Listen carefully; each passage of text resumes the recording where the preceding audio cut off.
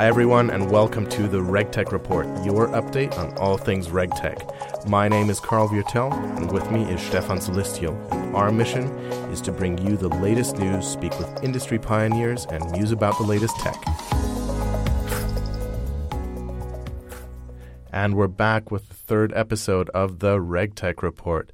Today, we're focusing on the tech part of RegTech. We're first going to talk about some of the big trends in technology that is leveraging, that RegTechs are leveraging.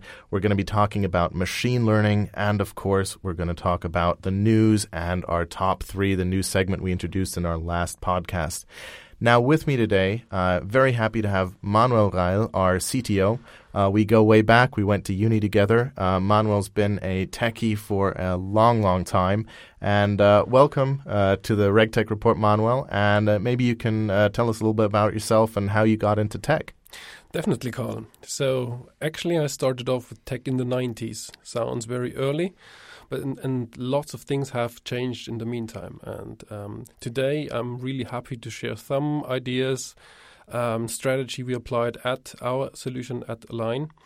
And basically, we will definitely go through cloud computing, machine learning, and other buzzwords you might hear from all over the place. Excellent. Now, one thing we like to talk about or reminisce when we sort of talk about the early days of Alyne is how Alyne is really only possible because of the tech that we have available to us today. So what do you think are the really key drivers that led to RegTech actually existing? Karl, I have a very, very boring answer to this because I think my first point on this is cloud computing as such. So leveraging cloud computing really drives down all the efforts you typically spend on infrastructure, on setting up bare metal, on setting up servers, installing software, even more patching software, keeping up to date with security updates and all the lot. This is all basically taken away by new platform systems, platform as a services, infrastructures as a services. And it's not only about Amazon or Azure or Google Cloud, it's also the whole ecosystem of other software as a service offerings that we are sitting on, like sitting on the shoulders of giants or even not so much giants, but still very, very professional services we can base on. I mean, one thing that really blew me away is, of course, you set up an amazing infrastructure where essentially on my phone, through integrations to Slack, I get a notification as soon as any of our multiple services we use just sneezes.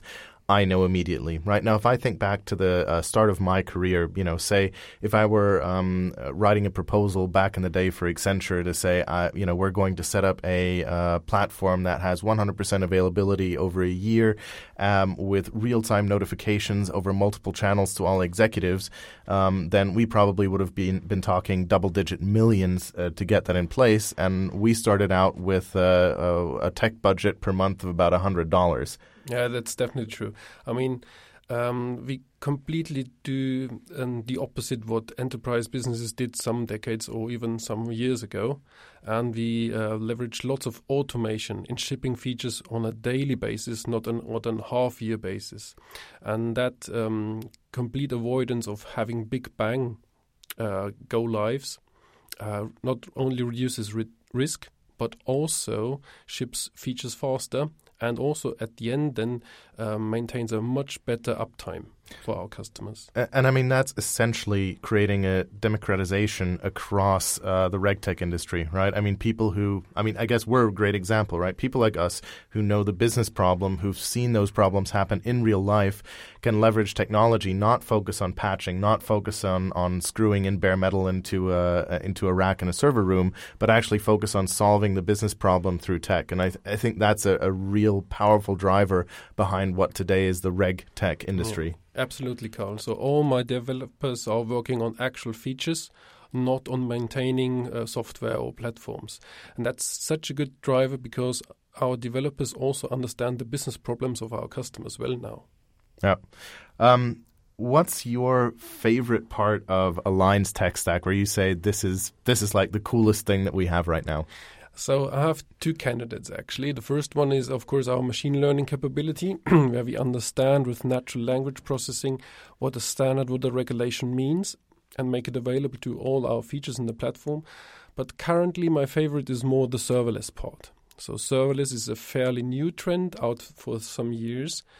And it was definitely used in lots of pizza delivery services, definitely. But I also see lots of adoption now in the enterprise B2B market.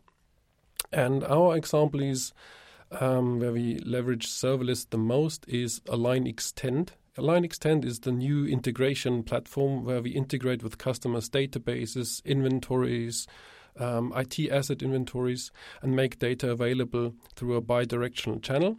That means we can leverage all the information a customer has and make it available in Alyne and combine it with features.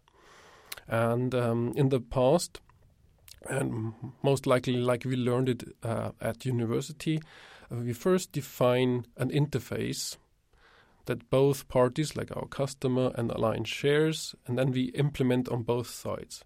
And this is basically what makes enterprise integration so lengthy, so costly, and so risky. We did completely the opposite. We just adapt to the customer's interfaces, keep them as they are, and apply serverless functions that basically are working like translation engines. They translate what the customer speaks technically into something that our Alyne API understands. And whenever they speak a different dialect, we adapt, and the customer does not adapt. And of course, the scalability is just incredible. Obviously, yes. We're not scaling hardware. We're not even scaling virtual machines. We're literally scaling the function. Yeah, that's the core essence of a serverless. There's no infrastructure at all to be seen by us, to be managed by us. And it's not a problem to scale to thousands of function calls per second. That's not a problem. And it's also independently scaling from other parts of our application. And of course, if you think of integrations with traditional enterprise software, we're talking about months. How long, what was the elapsed time for you guys to build the entire Alyne Extend infrastructure? So the basic setup was actually done in 4 weeks. And then customer-specific parts come in. So one example is a customer for us says, please make this data available via an API. Okay. Alyne Extend can do this, but the customer says also, when updating these objects, please send the file 11 p.m. every day, only once. That means one-way reading, a completely different way of updating records and objects, and this is only possible via serverless functions, actually. You cannot define an interface and maintain it. Now, if we abstract a little bit and talk about like a general SaaS business, what's the magic combination for a tech stack? What do you have to have in place today? Actually, in the B2B world, you actually have to have basic setup already running and maintained, like single sign-on, different authentication methods. This was like a fancy thing in the past, but now it's absolutely commodity. You have to have it. On top of it, there are lots of flavors where you can choose database technologies, cloud stacks, cloud providers. But I think currently it's really essential that you pick the right databases up front. And also that even more than the actual cloud provider? Actually, yes. Okay. So where AWS is still leading the pack, Google catched up definitely, and also Azure is gaining some traction now. And they have almost interchangeable offerings now. They sometimes even have the same names. But in the past, typically you just chose Oracle's SQL databases and try to implement every feature based on this SQL database. And this poor database, of course, had to suffer a lot. Yes. And nowadays you can use specialized databases for different use cases where they're best at. And, of course, a commodity. It's a click rather than getting hordes of SQL database experts and Oracle experts to tweak it for exactly your use case. Yeah, exactly. And the whole ease of use of those databases, unleashes lots of power of your people as well. So if a developer doesn't have to spend pages and pages of pages to craft a SQL database query, but rather can use native functions, it's much easier, much more predictable, and also much more stable. So many years ago, you and I learned coding, writing stuff like enterprise Java beans and whatnot.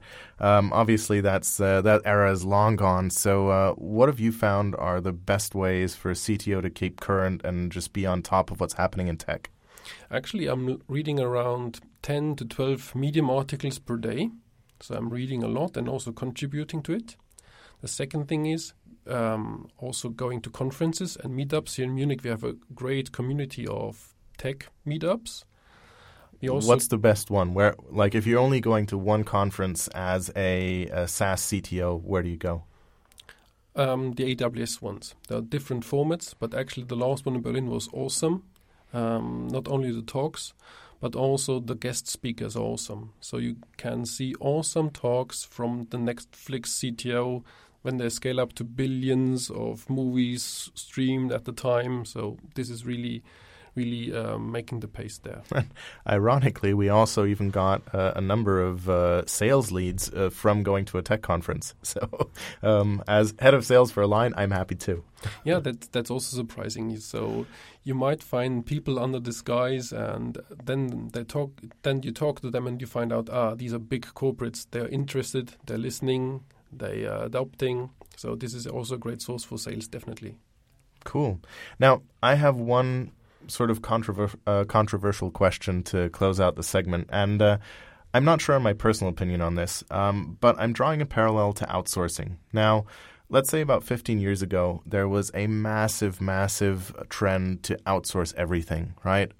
Companies like Accenture grew to enormous scale by outsourcing. And I think today the trend is reversing a little bit in that people are saying, well, actually my retained organization needs to be more capable. Now, today, I'd say we're probably still on the increasing momentum of cloud outsourcing, so to speak, so moving everything into the cloud. Do you think in 10 years from now, we're going to look back and we're going to see companies saying, well, actually, we probably went to put too much into the cloud. We need to have more in our data centers. Or do you think the corporate data center is a thing of the past? I think even the latter. So I think it goes full cloud. And at the end, there might be not much there in on-premises, actually. There might be some super secret state agencies that might keep their things private, but they also will use cloud technology to manage that. What I rather suggest is, or rather believe is, that some overhyped technology within cloud computing are going back to something more moderate, more traditional. So not serverless, as we had the example before, can be easily overdone. Where just a standard monolith can do even much better, is much more maintainable. So you have to pick your use case wisely. Agreed. Well, I think for me it's clear that RegTech is very much a thing because of tech. And every time we bring in new features, I'm absolutely blown away on the capability, and I can't wait to see what's in store for us.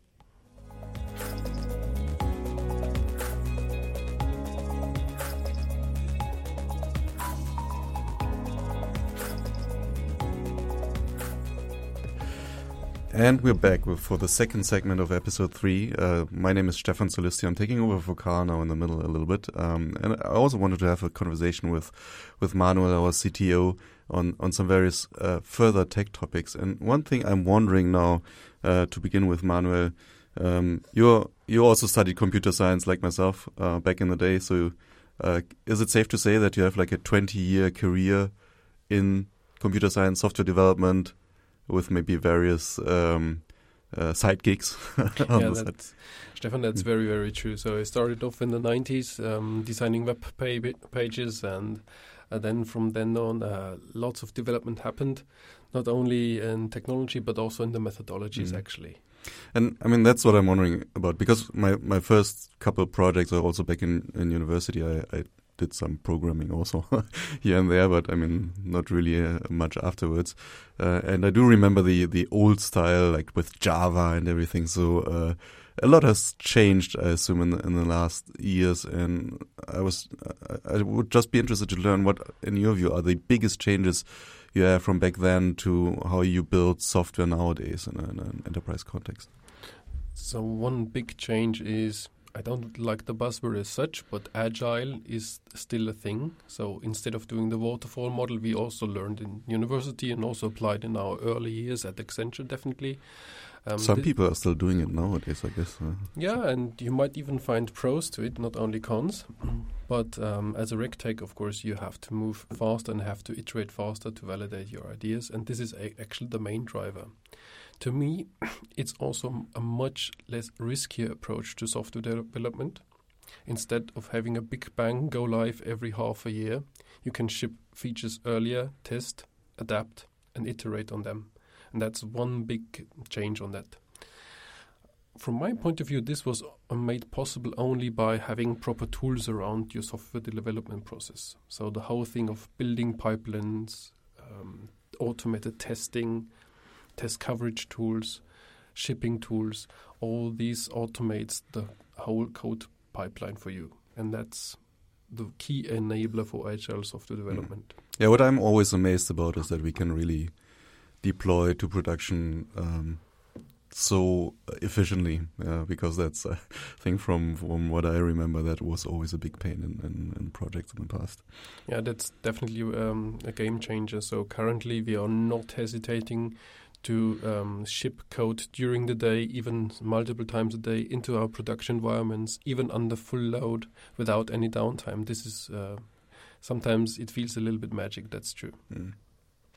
So looking back or looking now forward into the current year, what do you think will be dominating the news in software development and in the different articles that come out over the next 12 months? I think I'm constantly seeing three topics. So one is around AI or machine learning.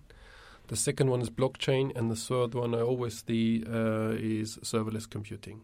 So we touched some points on serverless before already with the first segment. But definitely AI or machine learning will be a very, very hot topic and definitely will become more and more commodity.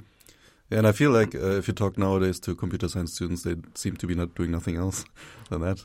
Yeah, that's definitely true. So last year we were sponsoring like the TUM Hackathon here in Munich University, and students were given challenges they have to solve by using tech. And each of those teams used machine learning quite natively. So it didn't come to their mind to not use machine learning to solve their tasks. So this is really in the genes of the new generation of developers and tech people.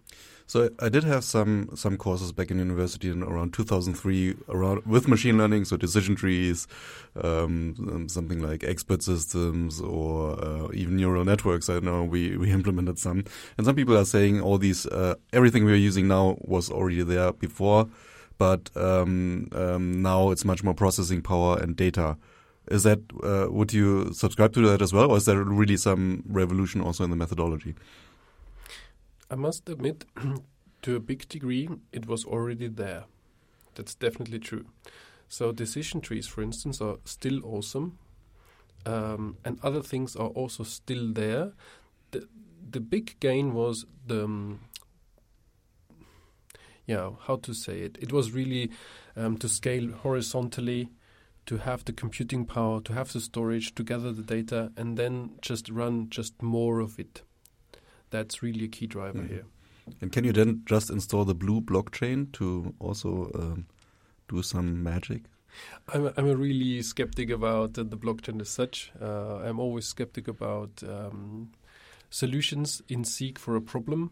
So there might be definitely use cases coming up, and in the news you always can see big companies, big enterprises now developing blockchain projects to solve problems. But in most of the cases, they already had quite efficient solutions to the problem. So I would call it exploratory to this point in time. But there might be definitely use cases that are vital. Yeah, I guess the big visions people have is around what can it change in society.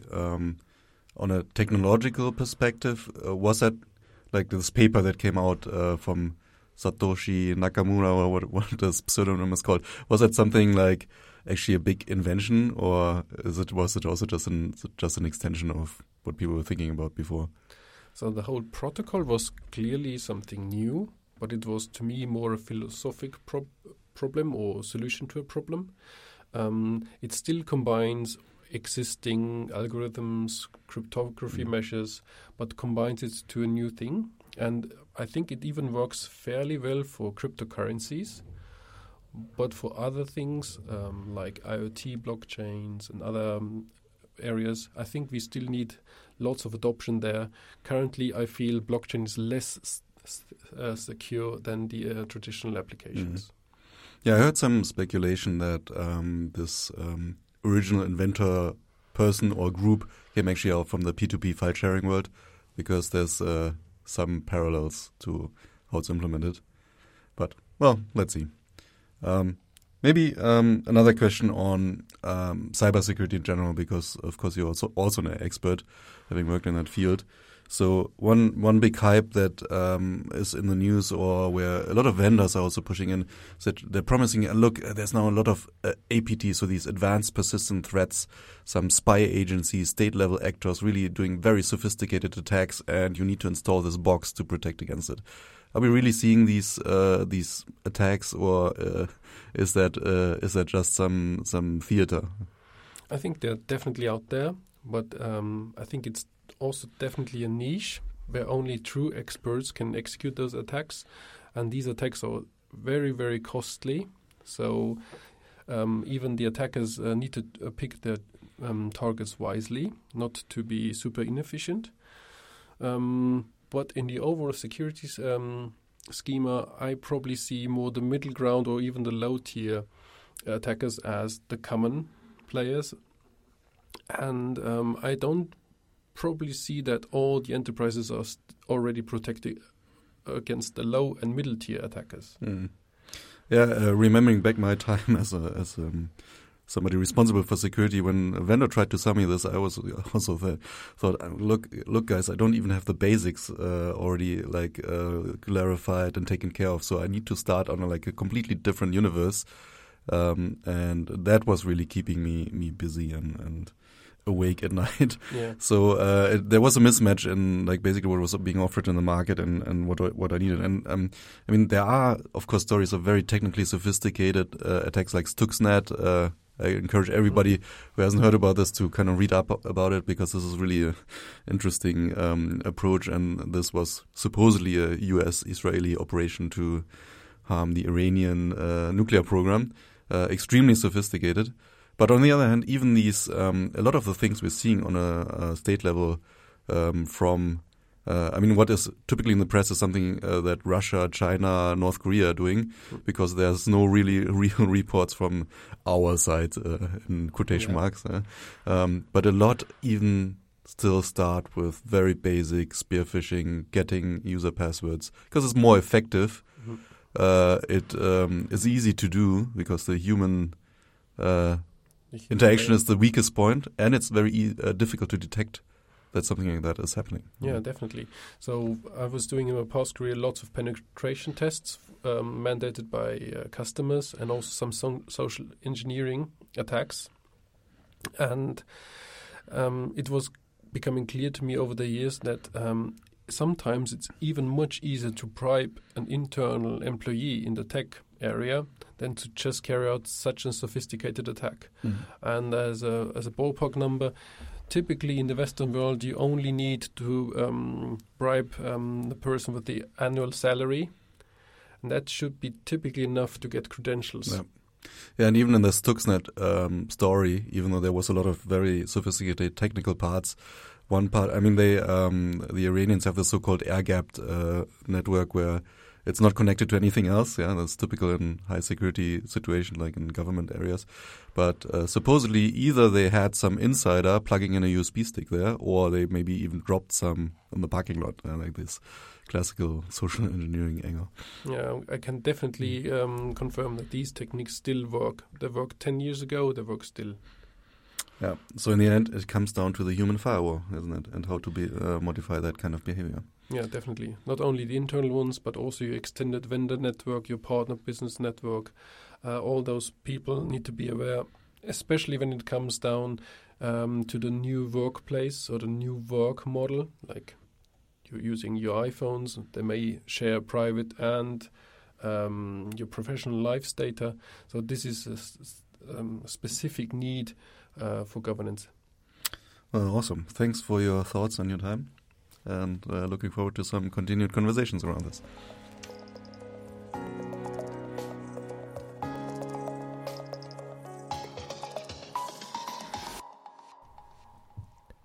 All right, the news and, of course, our new segment, the top 3.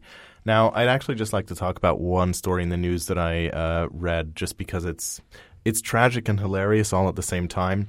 So last week, the Australian Cybersecurity Centre quoted Prime Minister Scott Morrison that there was a malicious intrusion into the Australian Parliament House, that a state actor was suspected. And then, my favourite part, they said, the passwords of the Premier were reset.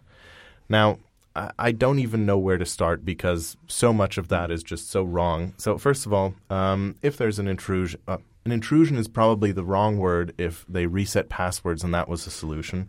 Step 1. Step 2, why do these hacks even still make the news given that it happens all the time, really? I mean, it happened in the German parliament as well. And I guess the third is, who do we suspect? Well, first of all, I mean, it fits nicely to what I was discussing before with Manuel, because in the end, even if you talk about state-level actors, it's so easy to get credentials from somebody by just sending some phishing emails. So it is the normal mode of operations. Resetting the passwords is maybe one good component of a mitigation action, but on the other hand, it's maybe also around awareness and some other things like multi-factor authentication that they can put in place. Who was it? Who knows? Maybe even just some kid. Or maybe it was China or North Korea. It could be the same, actually. Yeah, so actually that was one of the more interesting parts of the article, that the takeaway is basically, all of the things that the Australian state is doing to raise awareness, including sort of cybersecurity awareness from in schools to get people sort of on board, and cybersecurity, of course, and all critical infrastructure and their employees, which does make absolute sense. But, I mean, it is really actually quite simple things. And, I mean, we've spoken with members of parliament here in Germany where we've asked, simple things like, well, obviously you don't only manage your Twitter password alone. So you have a team that supports your Twitter handle. So what do you do? Of course we share one password for Twitter, and of course we don't have multi-factor authentication, right? So in an environment like that where there's just so little awareness, and these are the absolute basics, quite frankly. Yeah, I think the awareness is growing because they are like everyone else in the world. They've been the target of something like that, and the victim. So they're really feeling it on the end. And I guess this kind of doxing incident here with the politicians and some celebrities here also in Germany from a couple of months ago also again put that in perspective. Even though, I mean, again, that was not a big sophisticated technical thing. It's just somebody collecting information or maybe even logging into some email accounts or so. But they really feel it. They feel it in their heart. Agreed. Now I want to go on to the top 3. Now, good and bad news. The good news is we have a really cool topic. I'm going to have a lot of fun with it.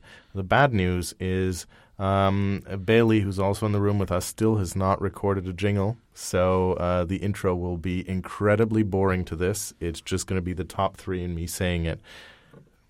So this week, Stefan and I would like to do the top 3 overhyped tech trends. Stefan, what's your number 3? So I want to start with the virtual assistants, the Amazon Alexa, Google Home Assistant and so on. And you know me, Karl, I have all these things everywhere in my apartment. And I mean, this was a big hype. Yeah, I would Stefan say is such an early adopter that he has accounts even before the product goes live, quite frankly. Yeah, sometimes. But I mean, I like trying out these things and I'm not scared, let's say.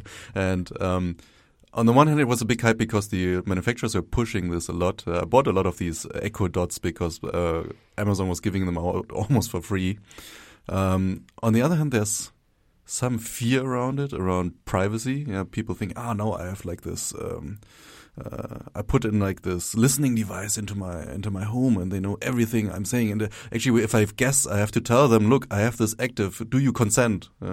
Except for the phone that you have in your pocket that has the exact same functionality. Yeah. That's usually what I say. Then look. Can you trust that thing? Not really. Yeah? But people don't think about it this way. It just in their mind is in a different category.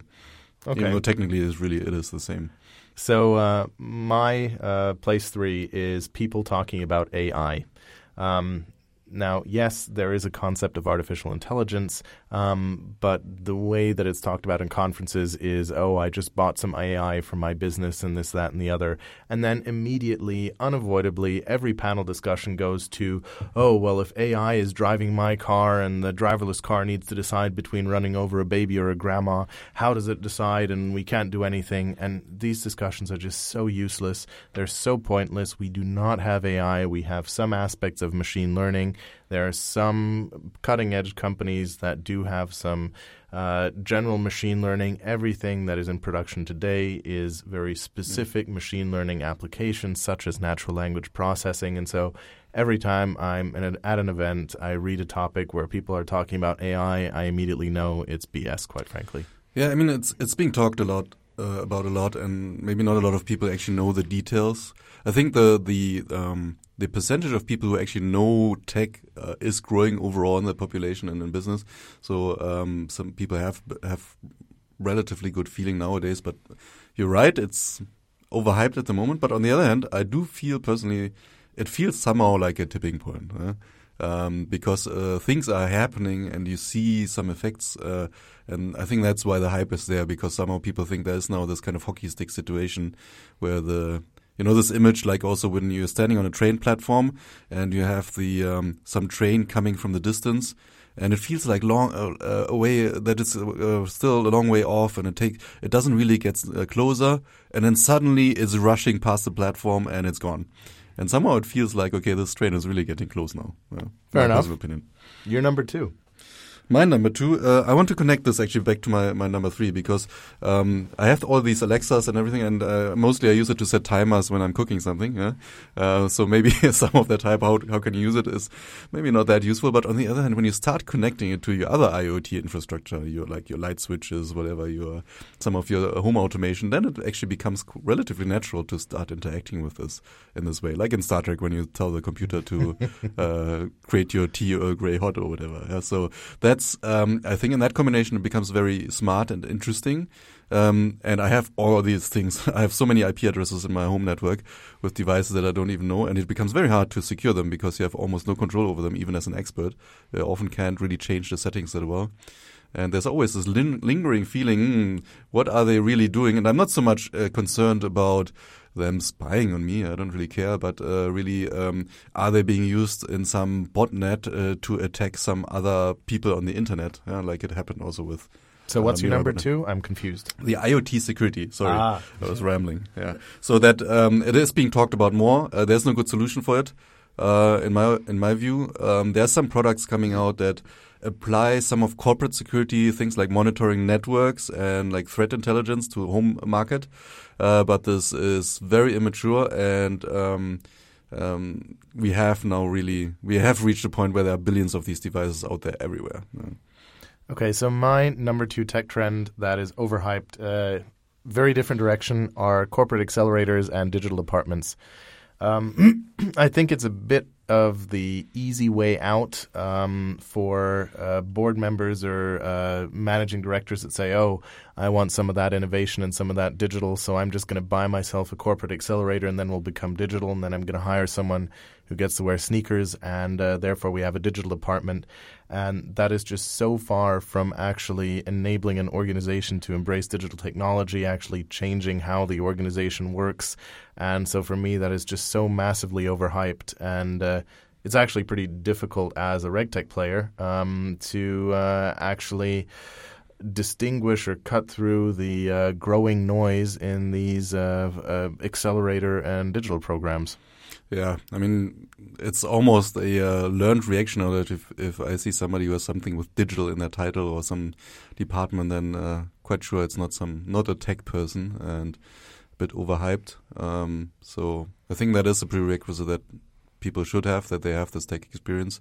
On the other hand, I guess it's also a combination of mindset, because but they also need to understand the business that they're supporting and supposed to be making digital. Yeah, I mean that's the other side of the coin, right? That the classical IT conundrum was always these IT tech computer veterans that always complain the business is stupid and they don't know what they're doing. But what they kind of forgot is didn't really understand also what the business was doing. Agreed. You're number one. My number one would be 5G. Yeah, this is all over the news right now with various things happening at the moment with the auctions going on and people promising. See, Donald Trump doesn't even want just 5G; he wants 6G too. Let's do 10G. Yeah, but I mean, also if you listen to politicians like Günther Oettinger, who used also to be like a digital commissioner or innovation or something like that for the European Union. Yeah. So. What these guys have been given as talking points are we need 5G, for autonomous driving, for telemedicine and some other things. And somehow they try to create the feeling this doesn't work without it.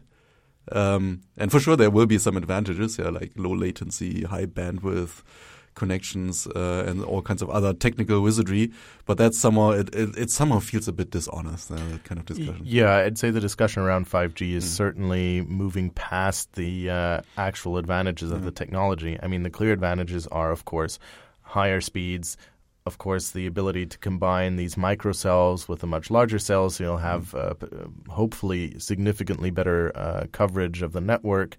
I always wonder, is 5G going to be the breaking point where, for example, no one has fixed-base phone lines anymore because you have a cell phone? Yep. Is 5G going to be the point where we don't have physical internet connections in our homes and just use the connections in our mobile phones? Yeah, and that's really where I would place it, because, I mean, we, again, us being early adopters, we kind of already live that, having like these LTE connections with a lot of data. I even have like an unlimited contract now. And you can tell it's often faster and lower latency already than some kind of wired connection. Of course, the problem is right now in the current generation, it's a shared medium. It has limited capacity. So if everyone would be doing that, it wouldn't work.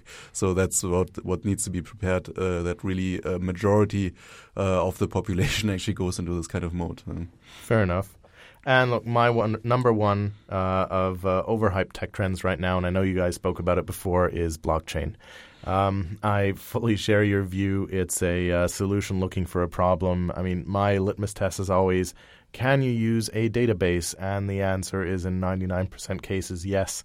Look, I understand the technical appeal of it, but I mean, the amount of my LinkedIn feed, the amount of conferences, the amount of people talking about this blockchain versus the amount of actual practical applications where it works and where it provides business benefit is just massively skewed. So for me, the most overhyped tech trend is still blockchain. I mean, happy to be proven wrong, and maybe, the same way we see HTTPS in our browsers, we'll see some sort of acronym for some blockchain-based technology in the future, maybe, but right now it is just overhyped by people who sell tickets to conferences. Yeah, and it's maybe too early on that. Some of the most visionary things that people are throwing around, like getting rid of these intermediaries, central banks or whatever, that's a much more difficult problem to solve than just with a technical solution, because it requires changes on a society level, basically. And that's really the potential is there with an infrastructure like that. Maybe that is a change where before it wasn't even theoretically possible. But this will take much longer than people anticipate, I think, because just there's so many people involved and so many things that are already being done. Outstanding. So those were our top three, and I hope your inner nerd is fully satisfied after this episode of only tech-focused topics. I really enjoyed it. I think we'll have some more business-focused topics coming up on our next couple episodes. Thanks so much for listening, and we'll hear you soon. Thanks for listening. Let's continue the conversation on Twitter. Follow our dedicated podcast handle @the RegTech Rep. Make sure to rate this podcast and send your thoughts and comments to the RegTech Report @alyne.com. Once again, that's the RegTech Report @alyne.com. You can also follow Alyne on LinkedIn, Facebook, or Twitter, or catch up on our podcasts on alyne.com/the RegTech Report.